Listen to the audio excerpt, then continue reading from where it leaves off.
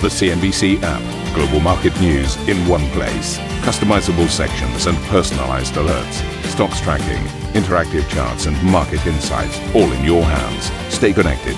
Stay informed. Download the CNBC app today. Welcome to Squawk Box. Here are your headlines today. President Trump invokes a wartime law to get more swabs produced as he rebukes accusations from governors that they don't have enough testing equipment to reopen their states. Light crude prices get crushed amid concerns the US is about to hit storage capacity, sending the May WTI contract to its lowest level since 1999. The ECB reportedly considers creating a European bad bank to try to avoid another non-performing loan crisis, but faces opposition from Brussels to stick to current state aid rules. Elsewhere, Germany reopens parts of its economy today, whilst Spain extends but does ease some restrictions. And cracks appear in the UK government over to when to end the UK lockdown. And earnings season gets into full swing on both sides of the Atlantic. Refinitiv saying they expect US first quarter earnings to drop at least 14%. Coming up shortly on the programme, we're going to talk to the CEO of Philips as they deliver numbers.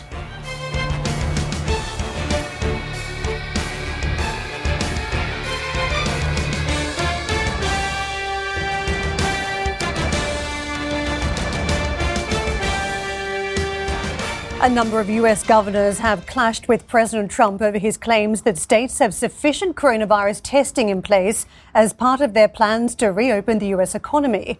Both Republican and Democratic state leaders called Trump's comments delusional and absolutely false. Trump hit back at the criticism, tweeting that he is right on testing and calling on governors to get the job done. Street demonstrations against virus containment measures broke out across the US over the weekend. The protests, mainly of whom were organised by conservative political groups, called on lawmakers to relax lockdowns and reopen the US economy. President Trump defended the demonstrators, calling them great people. The Democratic governor of Michigan, Gretchen Whitmer, said the demonstrations were putting people at risk. I know that people are angry, and that's okay. And if you want to take it out and send it my way, if it makes you feel better, that's fine. I support your right to free speech, and I respect your opinions. I just urge you, don't put yourself at risk, and don't put others at risk either. New York Fed President John Williams told CNBC that the US economy is not likely to see a recovery from the coronavirus pandemic in the short term.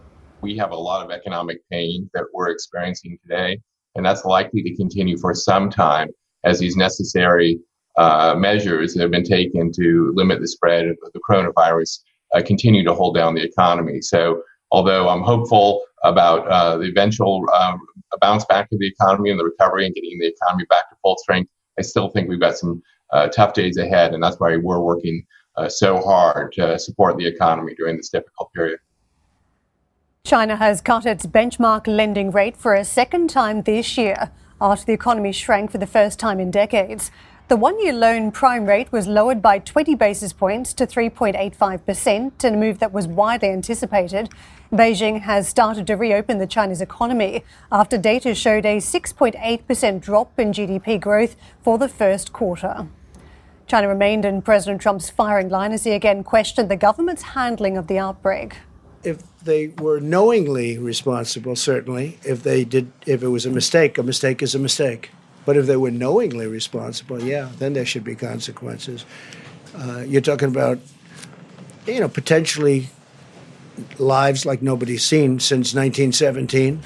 Here's a look at the Asian markets today, picking up on what was a strong run on Wall Street, but weathering a plunge in the oil price this morning. You can see across the region it's choppy, with markets at Australia and Japan trading weak, down about 1% almost up for both of those markets. In contrast to the cuts to the lending rate that you've seen in the Chinese market have been supportive for the stock market. We've bounced about 1/3% there, and in each way bet you can see for the Hong Kong market on the flat line as it eyes the gains in China, but also the weakness stemming from elsewhere. Treasuries. And let's take a look at that safe haven bid as we come into what will be an interesting week. A lot of market participants concerned about how aggressive the moves were to the upside last week. Some were based on hopes that there'll be a reopening of economies, a gradual reopening. Also that there might be treatments and vaccines in the work. Not a lot of evidence still to reinforce that, but there was certainly more of a risk-on move rather than necessarily a bid for safety. That said, this yield remains at the low of 0.63 is what we've got on that 10-year. I want to show you the US market activity because it was a fairly decent pickup we saw across the course of the week. This is how we finished up shop, gains of close to 3% for the likes of the Dow, 2.7 on the S&P and 1.4 on the Nasdaq. But the gains that you witnessed for the course of the week, the Dow rallying about 2.2%, second positive week in a row. We're now about 18% off the all-time highs, less when it comes to the S&P, about 15%. And when it comes to the tech-heavy Nasdaq, this may explain the underperformance to you in session Friday, only about 12% off those record highs. And that's quite extraordinary. You think 12% from the record highs, given how strong those tech moves were at the start of this year. And we saw fresh records even in session for the last week or so for the likes of Amazon as investors continue to play in some of the themes where they think they can find growth at this point. Now, US futures, this is how we're perched ahead of the session. You can see a weekday now anticipated as we get into the thick of earnings season. We had a lot of banks reporting last week, but we'll have many more companies coming up with a show and tell this week as to what exactly they think the damage bill will be at this stage from coronavirus. Still early days, but now they're starting to anticipate around the lockdowns, not just on the supply chain disruptions as we started out the pandemic. And let me show you what we've now got on oil markets, because this is one challenging chart for a lot of investors to get through. We saw last week that there was a big fall in the oil price anyway on WTI. We were down roughly about 8% Friday session. We'd fallen about 19% over the course of the week. But this is how we are now perched this morning. You can see the expiration of the May contract come tomorrow has caused that price to plunge. We're down 19% and 14.66, the number that you're seeing on the screens, in contrast to what you've got on the June levels. It's not down as much, down about 5% roughly, 23.66. So somewhat of a technical factor playing out around that May contract. And you can see Brent just tipping south by 1.5%. But I want to get Jeff and Steve back in on this point around oil prices, because what jumps out to me in contrast to the stock market action, investors are going back into other assets, but they're not willing to go back into the oil price. And is this the canary in the coal mine, or is it a catch-up trade? I think that is what stands out to me this morning around this oil price. Well, let me defer to Steve on the supply side, because he knows a lot more about that than I ever will. But I just want to focus on the demand. And it still seems to me, Karen, that in terms of the price, we are going to continue to see weakness just because the market has no real sense of the floor in terms of the demand position. And I'll just cite some coincidental indicators this morning. I was very interested to see Samir Madani on our air about half an hour ago saying that we'd seen a development in terms of the weakness in Asian demand here. And obviously the latest data out of Japan suggests the weakest level of exports into the United States in at least 4 years. Then you look at energy intensive industries like the steel makers, and the messaging coming out of the steel industry is that we continue to see weakness and we have not got to the bottom yet. So I think as we continue to monitor this energy price from a demand perspective until we get some stabilization in the curve for coronavirus, we know it's flattening, but it isn't falling yet. We won't have any clear indication for the market around the health aspect of this crisis. And until we get some stabilization in the economic numbers coming out of industries like steel makers and so on and so forth, then we won't have any clear signal that we might have reached a point where we can establish equilibrium between demand and supply. Steve? Yeah, absolutely. All of the above from both of you. But there's a lot going on into this oil complex at the moment. And I flagged up to the team about the June contract being $9 higher, roughly, than the May contract. But also, if you go out to the fall, to the autumn as well, you can find $30 plus WTI. So what you've got at the moment is not only contango, but extreme contango. And actually, contango means people think better times are ahead. So to your point, Karen, I think the professionals are buying further down the line, hoping hoping that there will be some form of recovery stateside. But unfortunately, a lot of the retail investors, well, they buy ETFs, and they're buying ETFs which are basically normally premised on the front. I say normally because things are changing a little bit, but premised on the front month contract, the most liquid contract as well. So you've got this extraordinary situation where the retail investors are buying the front month, of which there are huge demand issues, there are storage issues as well, and then having to roll up and pay much more in terms of premium for forward contracts when you get the roll. And I've talked before about one of my worst instances of trader back in 1990 where I lost out hugely on the December-March FTSE roll as well. So when the roll goes out, you can have huge technical problems as well. But let's go back to the supply and demand issue as well. And the fact of the matter is that the storage in the United States is filling up. If you look right slap bang in the middle of America and go just down a little bit above Texas to the northeast, you'll find Oklahoma, which is where you'll find Cushing in Payne County as well. And Cushing is one of the biggest hubs for storage in the United States. And just to give you an example, it is really now, I think it's about 57 million barrels full, where it can go up to just over 90 million barrels. The record comes from April 2017, which is nearly 70 million barrels. So across the United States, there is more storage capacity, but it is filling up, and it is filling up very fast. And the hope is by the end of May, i.e. well after the May contract has left us all, that there will be some return to some form of demand from the US stateside as well. But in the meantime, as you quite rightly say, concerns about storage,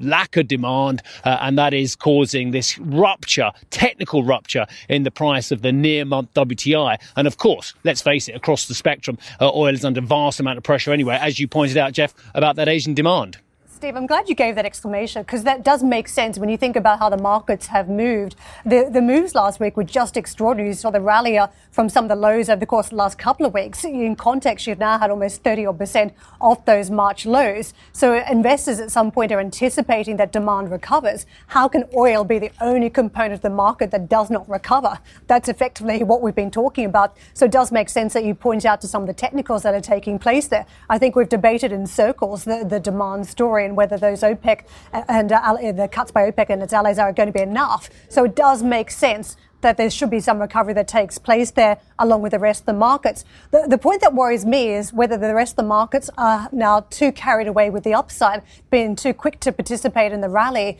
and that with more bad news, potentially there's more selling. And we saw in banks last week, there was a wobble at the start of the week as investors started to get a glimpse of the non-performing loans, how much provisioning was going to be required. And I wonder whether earnings season is a little bit more like what we're seeing in the oil market and also out of the banks. So as soon as we get clarity, you get more of a sell-off taking place in some of these assets, Jeff. Yeah, absolutely. And I think Steve makes a terrific point about how we can look forward on the curve and try and get a read on how the market professionals are trying to find price discovery. The reality is, though, of course, all we're looking at is a snapshot in time. And those prices can move very quickly if the market begins to read that the demand drought is going to last longer and be deeper than it's currently pricing in. And I think it's very interesting, Karen, and quite appropriate for you to bring in other asset classes at this point, because there are all these coincidental indicators to suggest that whilst on an equity market level, we might see some encouraging numbers as investors or speculators get a little carried away with the flattening of these coronavirus curves. But for example, the Wall Street Journal this morning reporting on bets against the broader stock market actually being at the highest level ever. Now, there's a company called S3 that compiles this data, and they've come out with new information over the weekend saying that bets against the Spider S&P 500 Trust, this is a broad measure of the market, are now $68.1 billion. That is the highest number they've ever registered and is at least 20 billion on top of where we were in short bets against the market back at the beginning of 2020. So while those professional oil traders may be trying to look at this price being somewhere in the 30s several months out here, the reality is there are plenty of other people in the market right now who still think there's a lot more downside to be seen, not only in equity prices, but in energy prices as well, Karen. And I'll just jump in very quickly. T.S. Lombard piece out of the weekend, which I think I flagged up to all of you. The chief economist there, Charles Dumas, thinks, with this rally is wrong. I'll give you some examples of what he thinks. He thinks S&P is going to bottom out below 2,000 most likely this summer. Consumers will not quickly rebound and abandon social distancing. High unemployment, lower income expectations are factors. Virus risk in sports events, theatres, restaurants and bars to remain. Tax cuts are unlikely to cause much spending if consumers are inhibited as well. A whole host of other reasons why he thinks this is a forced dawn. Back to you both. Note of caution. We're going to squeeze in a quick break coming up on the show. Philips reports earnings after ramping up ventilator production in response to the coronavirus pandemic. CEO Frans van Houten will join us right after the break.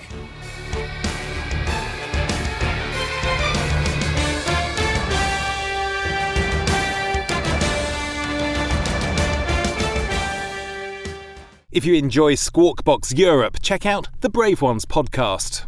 The series explores the rise of some of the world's most successful entrepreneurs. Through exclusive interviews with family, friends and colleagues, the Brave Ones podcast features stories of determination, resilience and ingenuity. Available on Apple Podcast, Spotify and Google Play. The Brave Ones podcast presented by Credit Suisse.